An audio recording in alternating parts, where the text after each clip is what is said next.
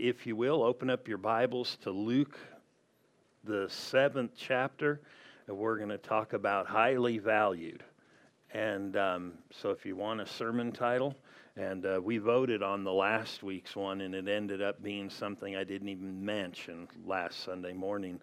And so if you're looking for a title, we ended up calling it In My Father's House.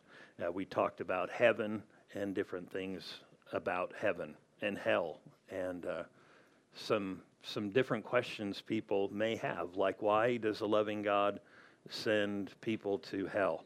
And we talked about that. It's because he loves. Amen. So that makes no sense. No, it totally does if you would have heard that. I'm sure you did. But it's because lost beings, like angels that are wreaking havoc, that have fallen and don't have God's life in them, are causing much of what we see with wars and sickness and all that stuff happens because they're motivated by these unclean, unseen spirits.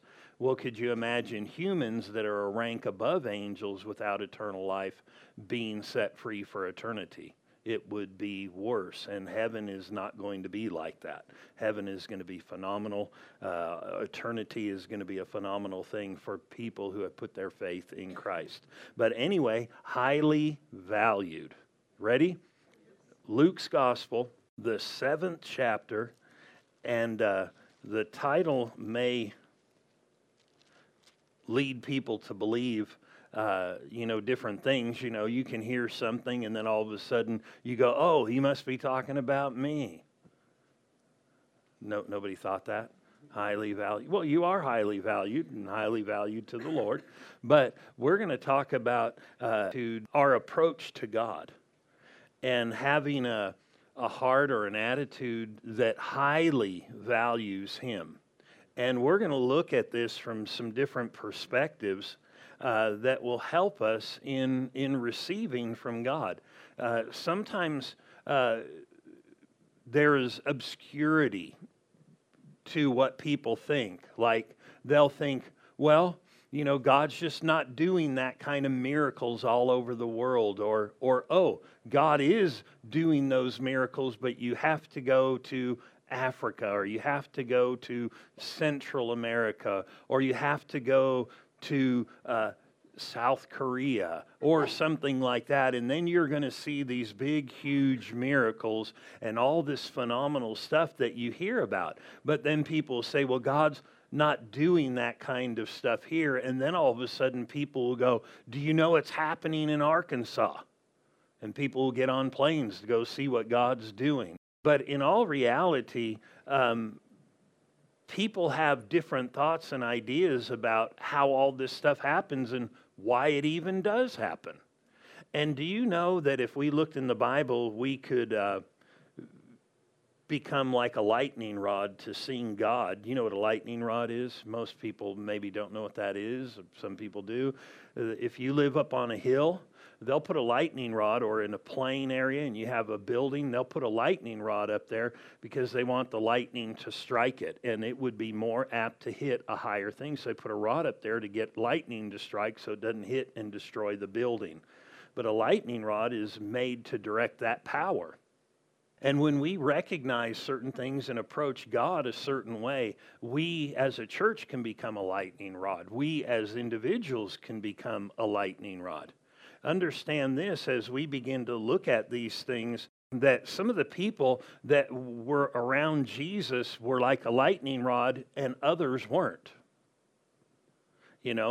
We used to have a saying when we were growing up and out on the lake, if you ever hear thunder off in the distance, you have to get off the lake. Why? Because, it's a lake that's like 27 miles long and 15 and a half miles wide, and you're the highest thing, even if you're 6 foot tall or in a boat sitting down. And they don't want you to get struck. And so, but then there's hills, so you kind of get near the shore and come back, and so that it would hopefully hit that highest thing.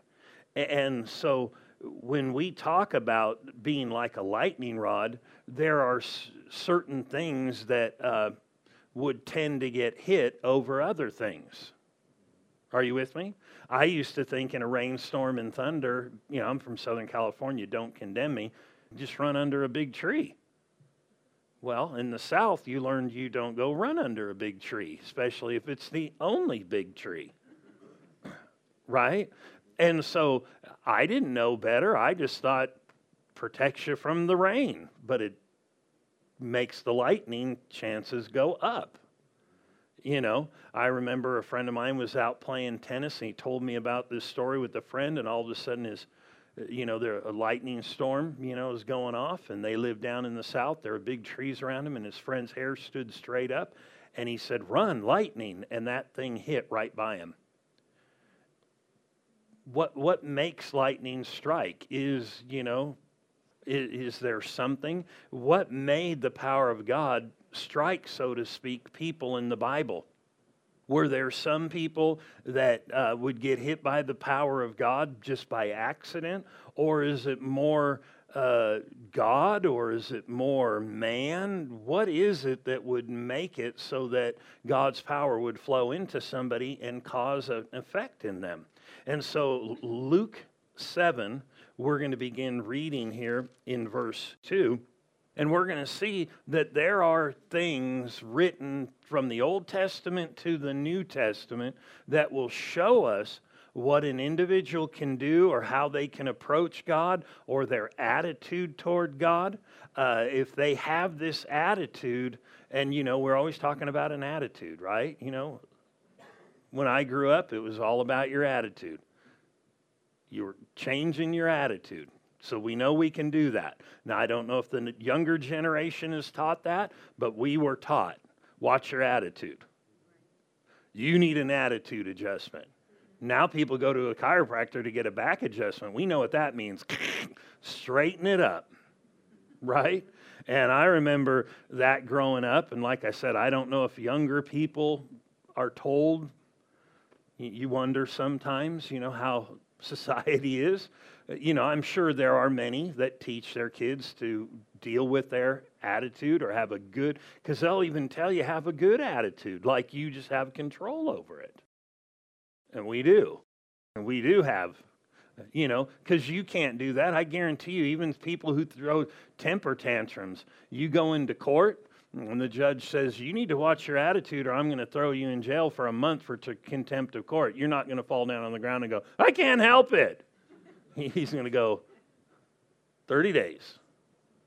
You know what I mean? It's amazing how often people can't control things till they have to. John Osteen was a tremendous minister. He went to be with the Lord, 20-something years ago. But he talked about his mother, how she was a Christian, and she had a problem, or she chewed, snuff, tobacco. And he'd say, you need to quit that, Mom. She was a single lady. You need to quit that, Mom. I can't. And week after week, month after month, year after year, that's just not good, Mom. You need to quit that. You should stop that. I can't. I'm addicted. I can't. Some guy came along one day, and she found that she thought, oh, this is interesting. And all of a sudden he saw her and said, hey, you quit. He said, yeah, I met somebody. I thought you couldn't quit. It's just a different motivation. You can do things. Are you with me? And sure, we can adjust our attitude, but sometimes we don't. It's everybody else's fault. I was raised like this. If you worked where I worked, if you lived where I lived, if you were raised by who I was raised with, if you had the kids I had or have, it can be anything like that. Well, if I would have lived back in the 50s, it would have been a lot different. Or if I lived back, 100 years ago, it would be different. And people just don't take responsibility. But isn't it true? I remember this in school. There were people who would pick on people and just like almost not be able to control themselves. And then all of a sudden they get around somebody who's tougher than them, and they're all meek and mild. You get what I'm saying? The observation being we can control things if we want to and change things. And sometimes we are influenced by our surroundings and how we were raised. But that can't be an end all. Are you with me? That doesn't mean you don't have extra things to overcome and may need to change some thinking and, get into the Word of God. And, somebody said, yeah, but I'll be poor the rest of my life. That's just how it was. But it can take time to get into the Word and get you thinking a different way. What I'm getting at is our attitude is huge. And there is a certain aspect. And it would seem as though we've hit another cycle of this in the United States. If you go look back to the 60s, we had come out of a generation that was in World War II, that fought, that were for this country, and, they were called the greatest generation. They just gave everything. They respected one another. If I give my word, that's it. And then you could trust their word because you esteemed them as somebody worthy, and people esteemed other people. Then we got into the 60s and there became the sexual revolution, and really what it became was not a sexual revolution and a drug revolution. What it became was a disrespect of authority. They started calling police pigs and different names, and they started, regardless if the police were good or bad, they had all these derogatory names. They became disrespectful to parents. They became disrespectful to the governing rules that God had set forth. Don't touch this, don't touch that. And they said, we're just going to drink, we're going to party, we're going to have sex outside of marriage, we're going to do anything and everything we want to do, and they called it having a good time. What if you put a real title on it? Right? Because now there's big fights, not everything that has organic on the title is really organic, which it's important to know.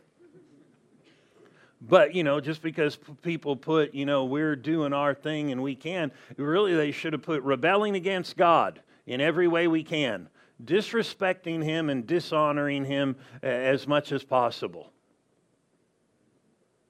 You weren't the one doing it, so you could say, amen, right? But what I'm getting at is really what it became is people stopped honoring the Lord and really regarding Him for who He is and what He had to say and His ways about things, and people quit esteeming Him. And the Bible tells us to honor people who are in positions of authority in government, in different things, and if they're not going the right way, we should pray for them. It doesn't mean we agree with them, but there's an element of esteem and regard for certain things, and they just threw that out the window. And we're going to do it our way, and we don't have to do it God's way. And what are we talking about? Being a lightning rod for God to work in our lives. What happened with that generation is they lost regard for authority, and not just authority, the ultimate authority. God, the Lord. Well, what happens usually in those situations is they find that is a deprived way of life, and being deprived, they find themselves empty. They start searching. And then they start looking for the Lord or different things, trying to figure out where can we find this that we're looking for, and because they think, hey, just living any way you want to is okay, and then they find it's not okay.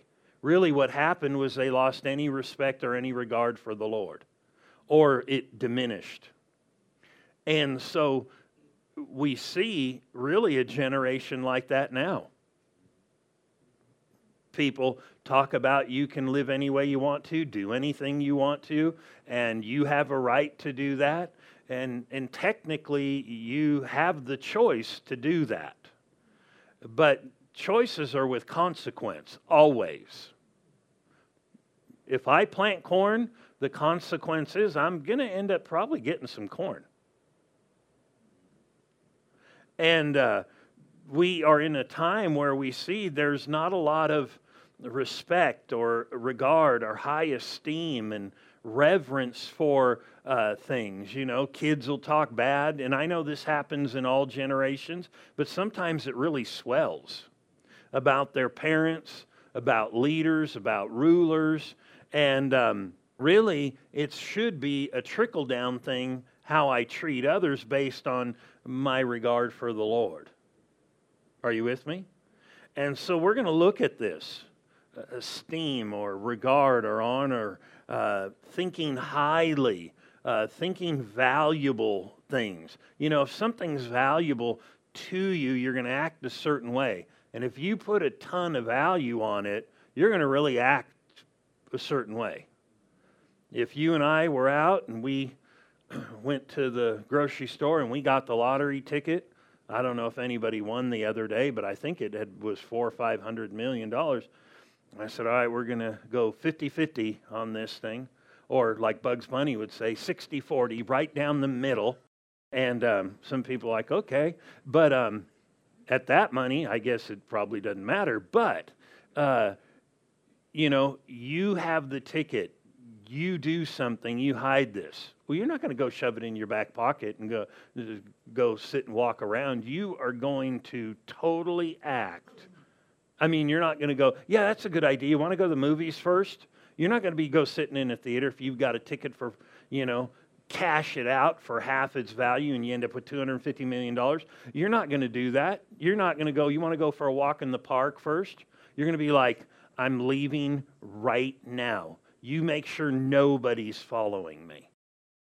And you know you're going to go hide that somewhere in the house, and you're going to be thinking all the factors about it. Aren't you? I mean, you're going to be like, okay, because you know that thing's worth a ton of money, literally a ton. And you're going to be acting a certain way. Why? Because you regard the value of that is huge.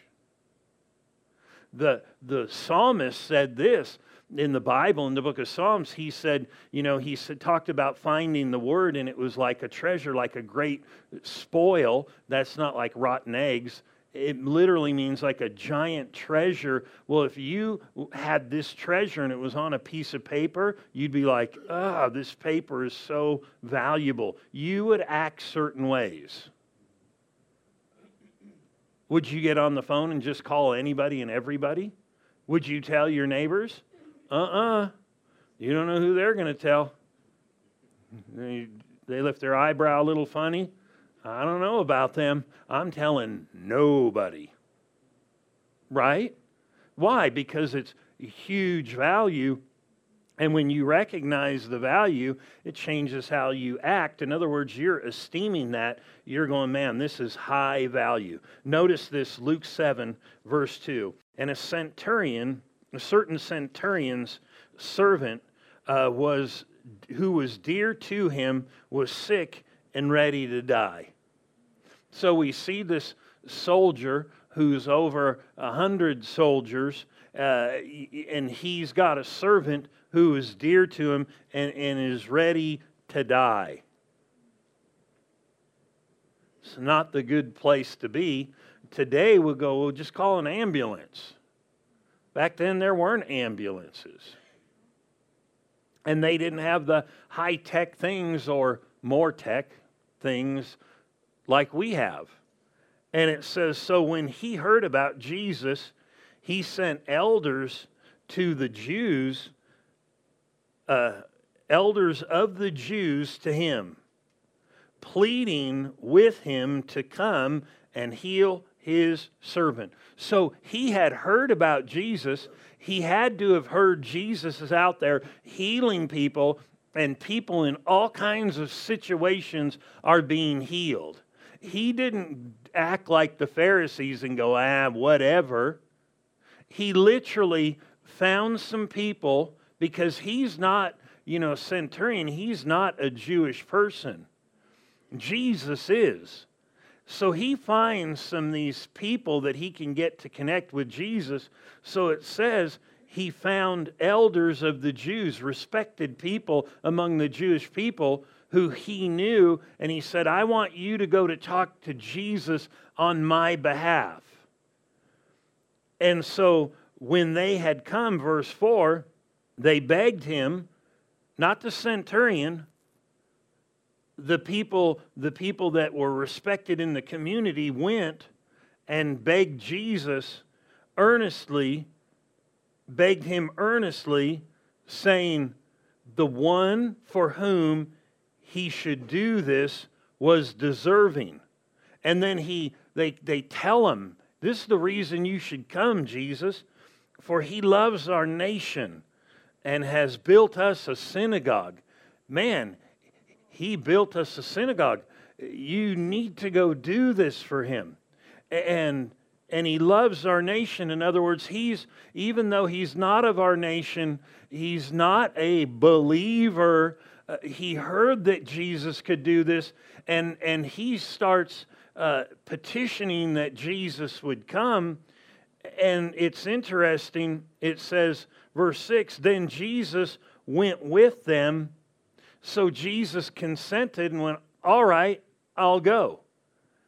And when he was already not far from the house, so this means Jesus got with these elders, anybody, the disciples, anybody following him, because Jesus had crowds around him often, they all, think about it. Talk about a service, some people are like, these seats could be more comfortable. It could be a little cooler. And somebody 2 seats over is like, it could be a little warmer. If you were in a service with Jesus, you know what that would look like? He'd just start walking. And you're like, great, let's go. And you'd walk for who knows how long, maybe some miles to get here. Nobody knows if this is the next part of the service. How about that? We show up here, we end up 4 miles away. And here it is. They head out, and everybody's heading with them. And it doesn't say that everybody in the crowd knew what was going on, but they're following. And so I'll read verse 6 again. Then Jesus went with them, and when he was already not far from the house. That means he's just about to the centurion's house, and all of a sudden something happens. The centurion sent friends.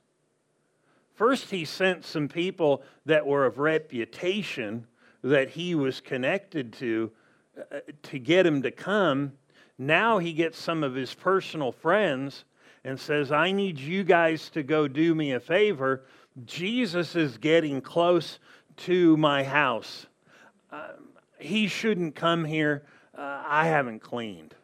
No, he didn't say that. What happens is all these things he did were starting to project an attitude and a respect that he had for Jesus. And he said, saying to him, Lord, do not trouble yourself. These are his friends. Don't trouble yourself. For I am not worthy that you should enter under my roof. So think about it. In society, this man was worthy. This man was to be respected. He's a centurion, and he's a Roman one, and if you're a Jew, you have no rights. If you're a Roman, you do. But he's in a country where people don't have rights, but people seem to respect him and like him, but he stops Jesus from coming. And he said, I'm not worthy. I'm not worthy. Sometimes people in positions can get the big head and start thinking, who do they think I am? There was a guy named Naaman who had some real position, in the Bible, and he had gotten leprosy, and he had a servant who had been sold and was a Jewish slave, basically, and said, why don't you go up to Israel? They got a prophet up there. He heals the sick. You go up there, he'll heal you. So he goes up there, and the prophet doesn't come out to see him. The prophet tells the servant, you go do this, and go tell him to dip in this river Jordan 7 times, and he'll be clean. And he has a fit. Doesn't he know who I am? He's regarding himself, not God and his servant. And he's like, who does he think he is? We got cleaner rivers down where I'm from. Literally, read the story. He starts going, this river's muddy and dirty. In other words, you're going to tell me to go dip in chocolate milk? You know, dirt. Ever been in rivers that were real dirty and you had white socks on? Anybody ever done that? I don't know how you do it, but I've done it. And you get out and your socks look like you dipped them in chocolate milk. Your underwear, and for a legitimate reason. Sorry. And anyway, any clothes like that look like you just dipped them in chocolate milk, and you come out, and this guy's thinking, I'm a ruler, I'm an authority, you're telling me to go dip in this river? Well, there's a bunch of clean ones. The servant was humble enough to say, if he asked you to do something hard, would you have done it? And he was like, well, yeah. And he starts to humble himself. He starts to give regard and esteem to what's being said. He wasn't regarding him. Who does he think he is? Tell me to dip? Listen, you can't lift yourself up. You've got to lift God up. You've got to respect God. You've got to reverence what he says. And so he made this adjustment. He said, I'm going to do it. And then he dipped 7 times, and the 7th time. So really what he was doing was not just going on the word of a prophet. The prophet was conveying God's word. And he dipped 7 times, and he came up, and that guy was glad he dipped. He was glad he humbled himself. He's glad he esteemed the word he got from God and acted on it because he became clean. Well, here we see somebody in this story with the centurion. He says, as Jesus is coming, I'm not worthy. In other words, I might be a big shot in this world, but I'm not worthy when it comes to you. You start seeing his attitude coming out toward the Lord. And so he said, verse 7, therefore, I did not even think myself worthy or of a certain level that to come to you. But say the word, and my servant will be healed. Now remember, this isn't him saying it. This is this big message that he's given to his friends, because he just, even though he is somebody of rank, realizes that Jesus is greater rank. No matter how big you are, you've got to, think of Jesus as the highest rank.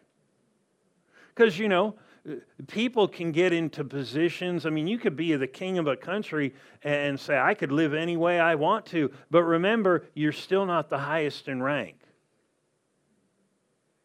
And what made for the greatest rulers in Israel were the ones who esteemed God as big and not themselves.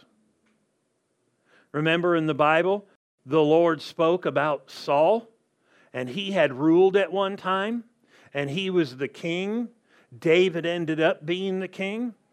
And what's interesting, the Bible tells us that Saul was the one God intended to have on the throne forever, so that Jesus would be born through the lineage, not David. The Scripture's clear on that. David was a substitute. David was a substitute. But we don't look at that, but he was, and then there became a lineage through this second citizen, so to speak. In other words, not God's first choice. And what's so interesting is the pivotal point was this.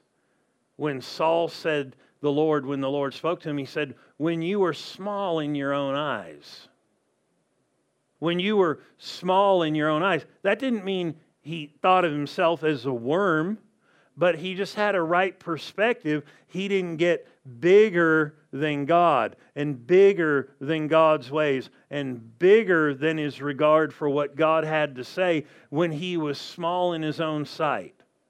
You see, what happened was his position went up. And sometimes you see this. People get the big head, and I'm the boss, and I can treat you any way I want to.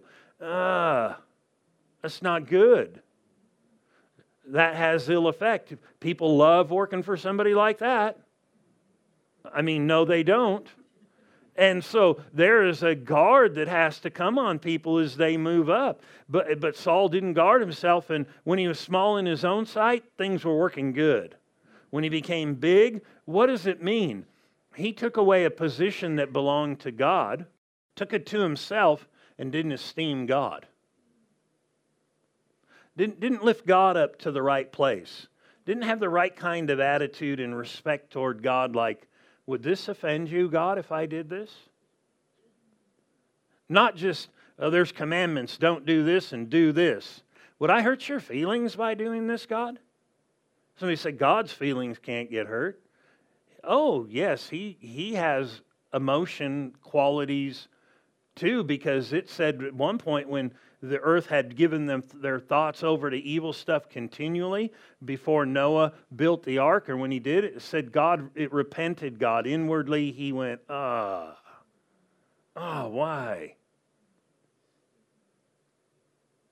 We should ask ourselves, not just am I keeping a commandment, would this hurt you, God?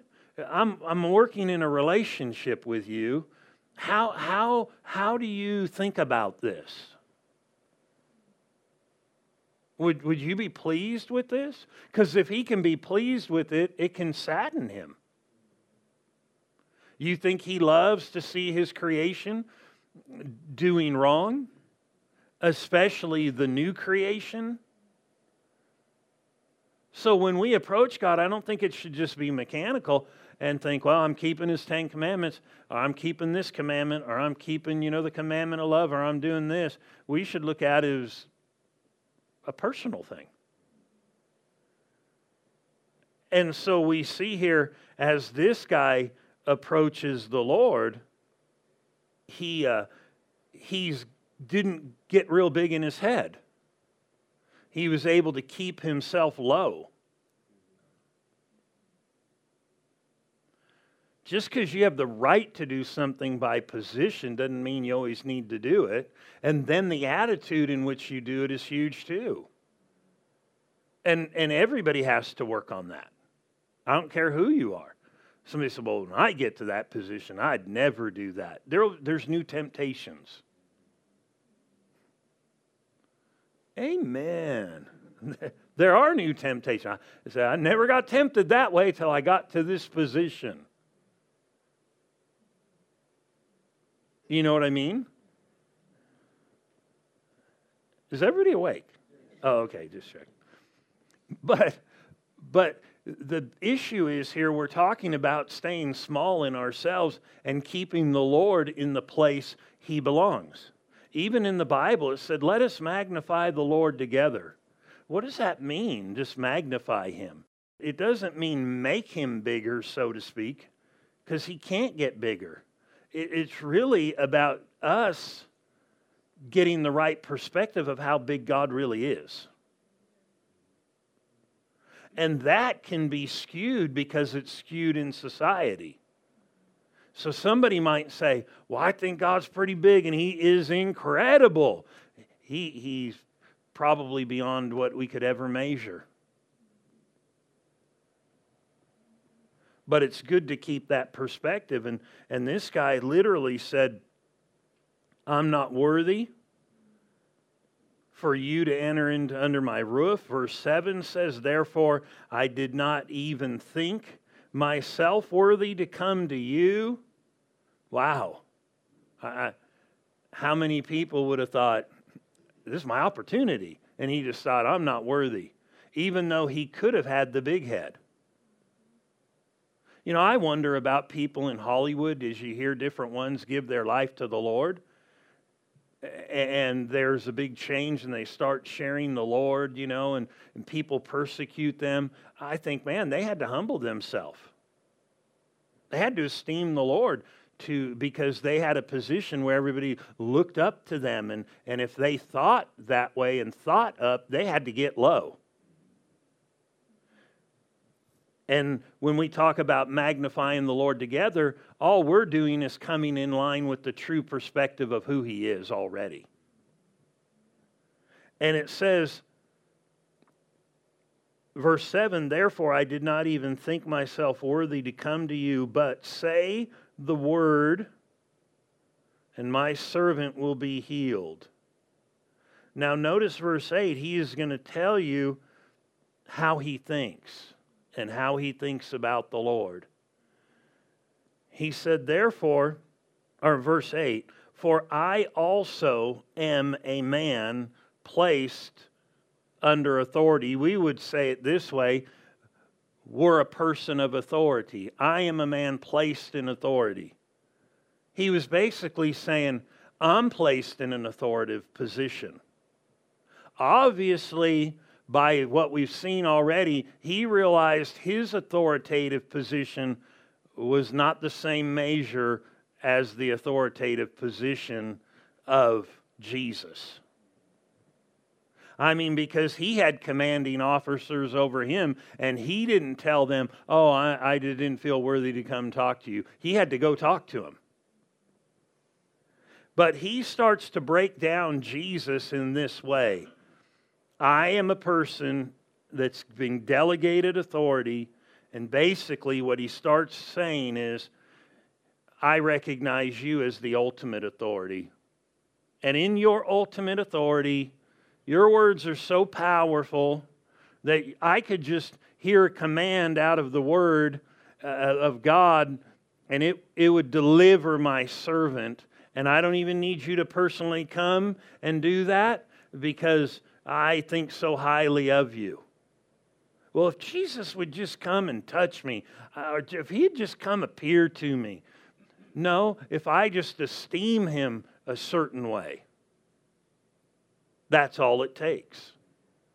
And he said, and he starts breaking it down. For I also am a man placed in authority or under authority, having soldiers under me. And I say to one, go. And he goes. And what is he saying here? You are the ultimate authority, and I regard your word like I regard my word with soldiers. I regard your word with the elements of the world, which would include sickness and disease. I don't believe that. Then you need to esteem it. He did. He regarded him.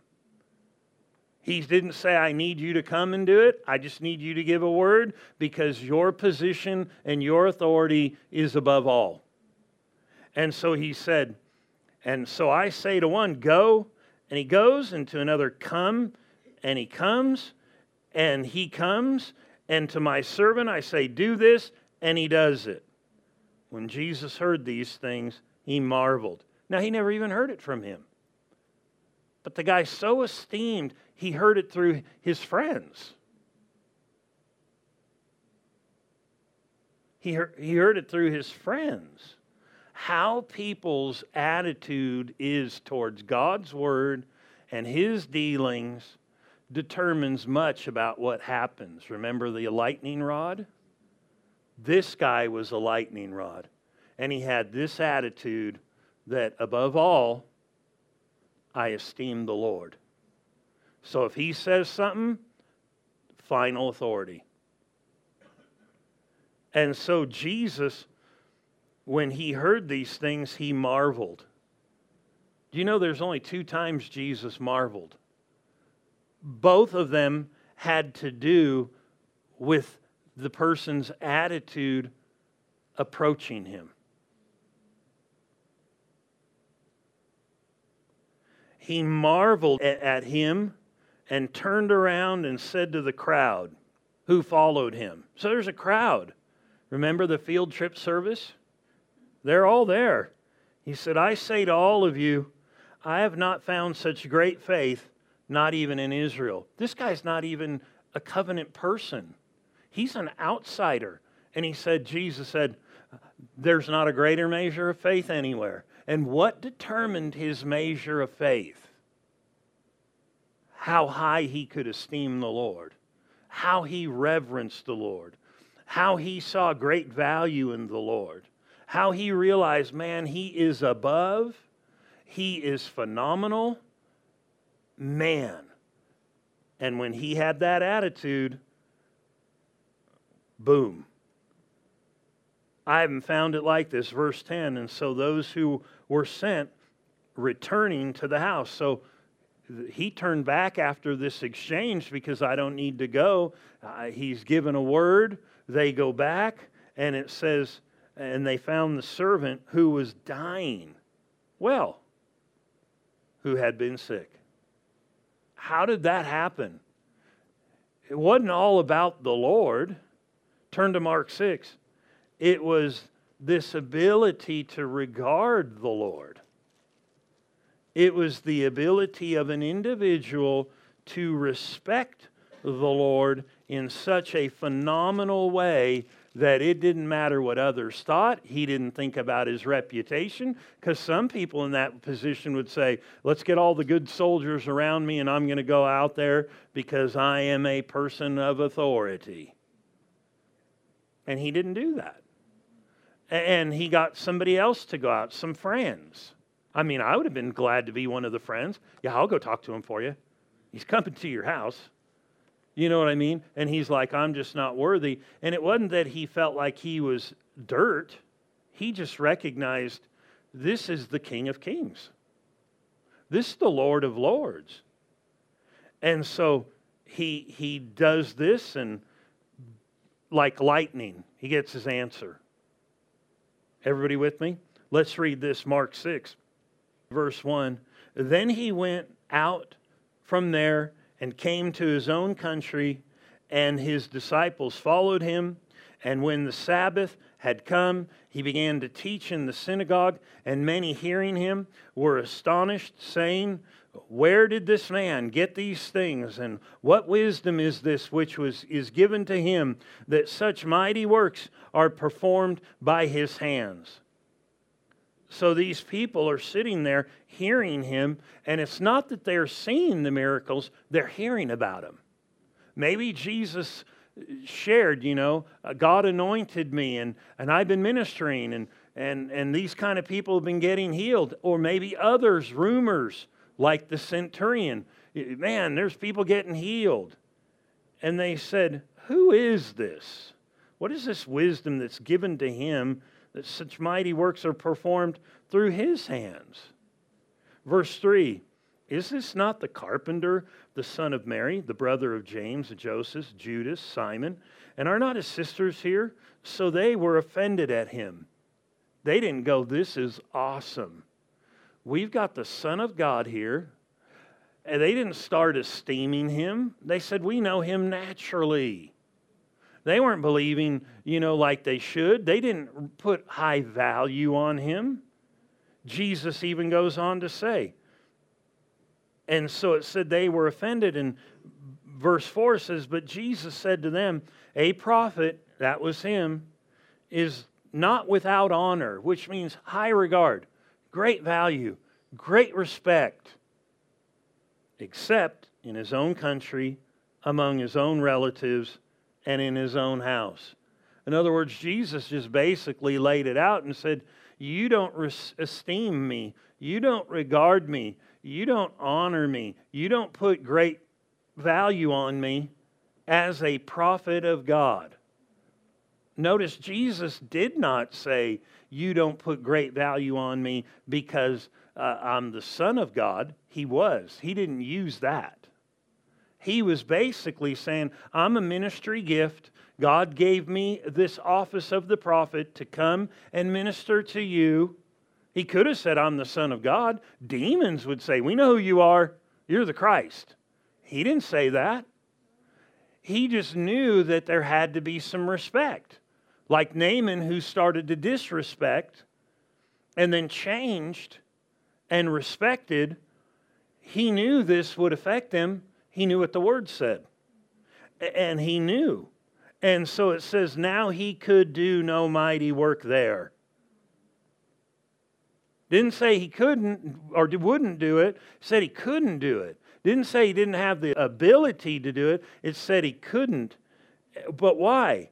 Because of their unbelief. And it says he could do no mighty works there except lay his hands on a few sick people. Some translations read in the margins with just minor ailments, some headaches, back pains, and he healed them.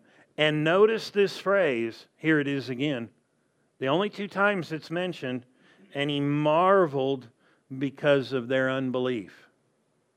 Now, sometimes we may look at the centurion's faith and go, yeah, the faith. And we may look at them and go, ooh, bad, the unbelief. But really, if you really focus in on the source, you realize, because sometimes, people don't realize, you can cut a leg off an octopus and cut a leg off an octopus, it'll grow it back. Same thing with a crab. It'll just grow it back. You got to go after the source. People are wondering about unbelief. People are wondering about faith. Go to the source. How high do we esteem the Lord and His Word? To what degree? That will determine it right there. Right there. And so verse 6 says, so he marveled because of their unbelief. Then he went about their villages in a circuit teaching. In other words, he wanted to help their unbelief. He wanted them to start regarding the right thing the right way. Turn over here real quick to Leviticus. Leviticus, way back there. Genesis, Exodus, Leviticus, the 19th chapter. Here's what we need to realize about honor and esteem. We have choices where we can do it. And remember, I said we live in a world right now that doesn't have respect and regard for the Lord. But do you know that the world does have regard and does have respect? They've just placed it in the wrong thing. How popular, when I was little, you never saw fortune tellers and mind readers and go to people for tarot card. You could get in trouble for that years before that. It was not legal. And I remember the first time this one in the city near us, Pomona, I remember driving and hearing, wow, they opened a place for a fortune teller. Now it's all over the place. People can read their horoscope. People can go to mediums. People can do this. Notice this, Leviticus 19:31. It says, give no regard. 4 times that word regard is translated respect. Or literally, bunches of time, it means turn to. Give no regard. And here's the thing. We turn to things we respect and honor. We turn to it for advice. Right? We all watch different news outlets based on how we think they are honest. And we turn to them. Why? Because we value what they're giving. And he said, give no regard or respect or turn to mediums. Some translations read psychics and familiar spirits. These are demons.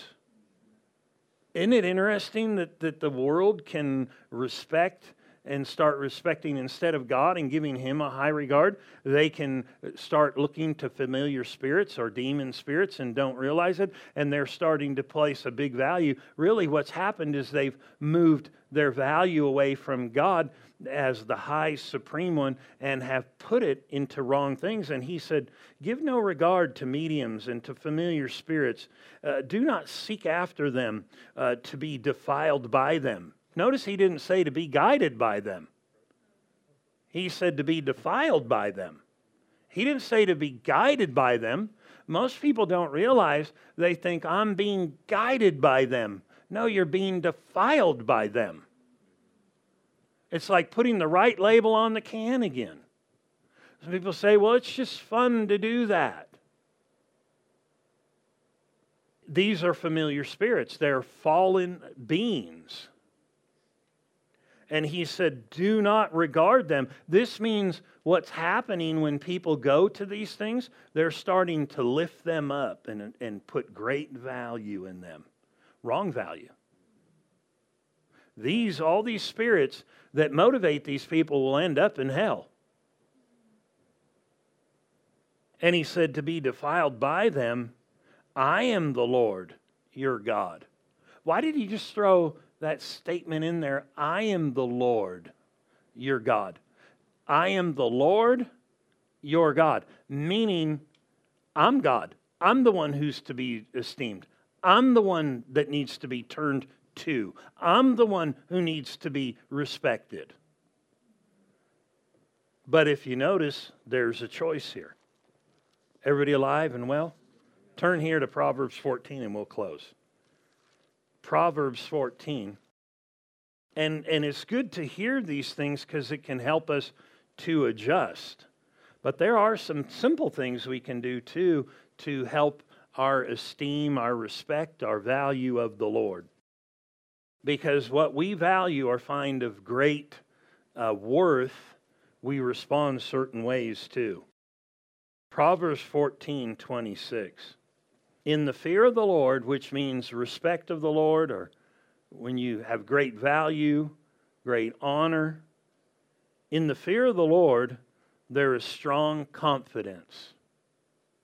Notice this. Those who didn't respect the Lord didn't have strong confidence in God's word. In Mark 6. But the man who feared the Lord and put great esteem upon him had great confidence in his word. And he said, all you've got to do is speak a word and my servant will be healed. Why did he have great confidence? Because he had great fear or respect or honor for the Lord. And he said, in the fear of the Lord, there is strong confidence, and his children will have a place of refuge. So there's protection there for these people who esteem the Lord. The fear of the Lord is a fountain of life to turn one away from the snare of death. So you could say to deliver people from sickness, the enemy, it doesn't matter. What would it mean? You esteem God and esteem what He says above anything. Here are a couple things that we can do to develop esteem. You know, information is important. It is. You know, so how we recognize God, like when He said, for I am the Lord God, after He said, don't turn to them, He was basically saying, I'm God. I'm the highest, the biggest, the strongest. I'm the creator. Don't put your value in something that's evil and wrong. In other words, all he has to do is say, I am God. When He introduced Himself to the Egyptians, what did He say? He said, just tell them I am the I am. And then He demonstrated out of that place. Are you with me? And so we see that recognizing the true value of the Lord, who He is and who He says He is, it helps us to start esteeming Him. We have to choose that. Here's something else a believer can do, is this. How you respond promptly to the Lord will help you. Because no matter what the area is, if you're reading in the Word or you're sitting in a service or you're praying and the Lord starts dealing with you about something, I understand that doesn't mean like you get up and run out of the service, but you know, I got to go do this. No, but meaning we promptly obey Him. We don't put it off for weeks and months.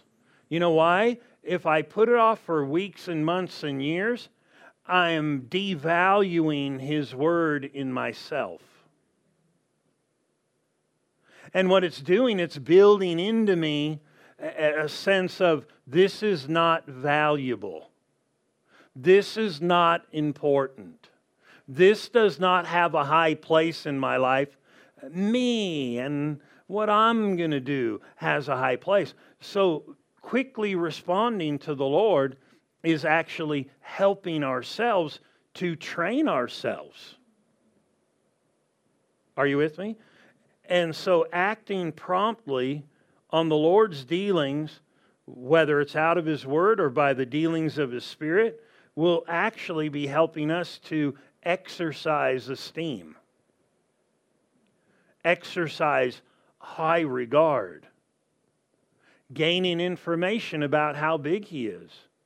And if you feed on things that are out there that speak small of God, don't feed on it. Don't listen to it. Why? Because why do I want them to talk low about my God, who is of the utmost? They're just deceived. These things will help us.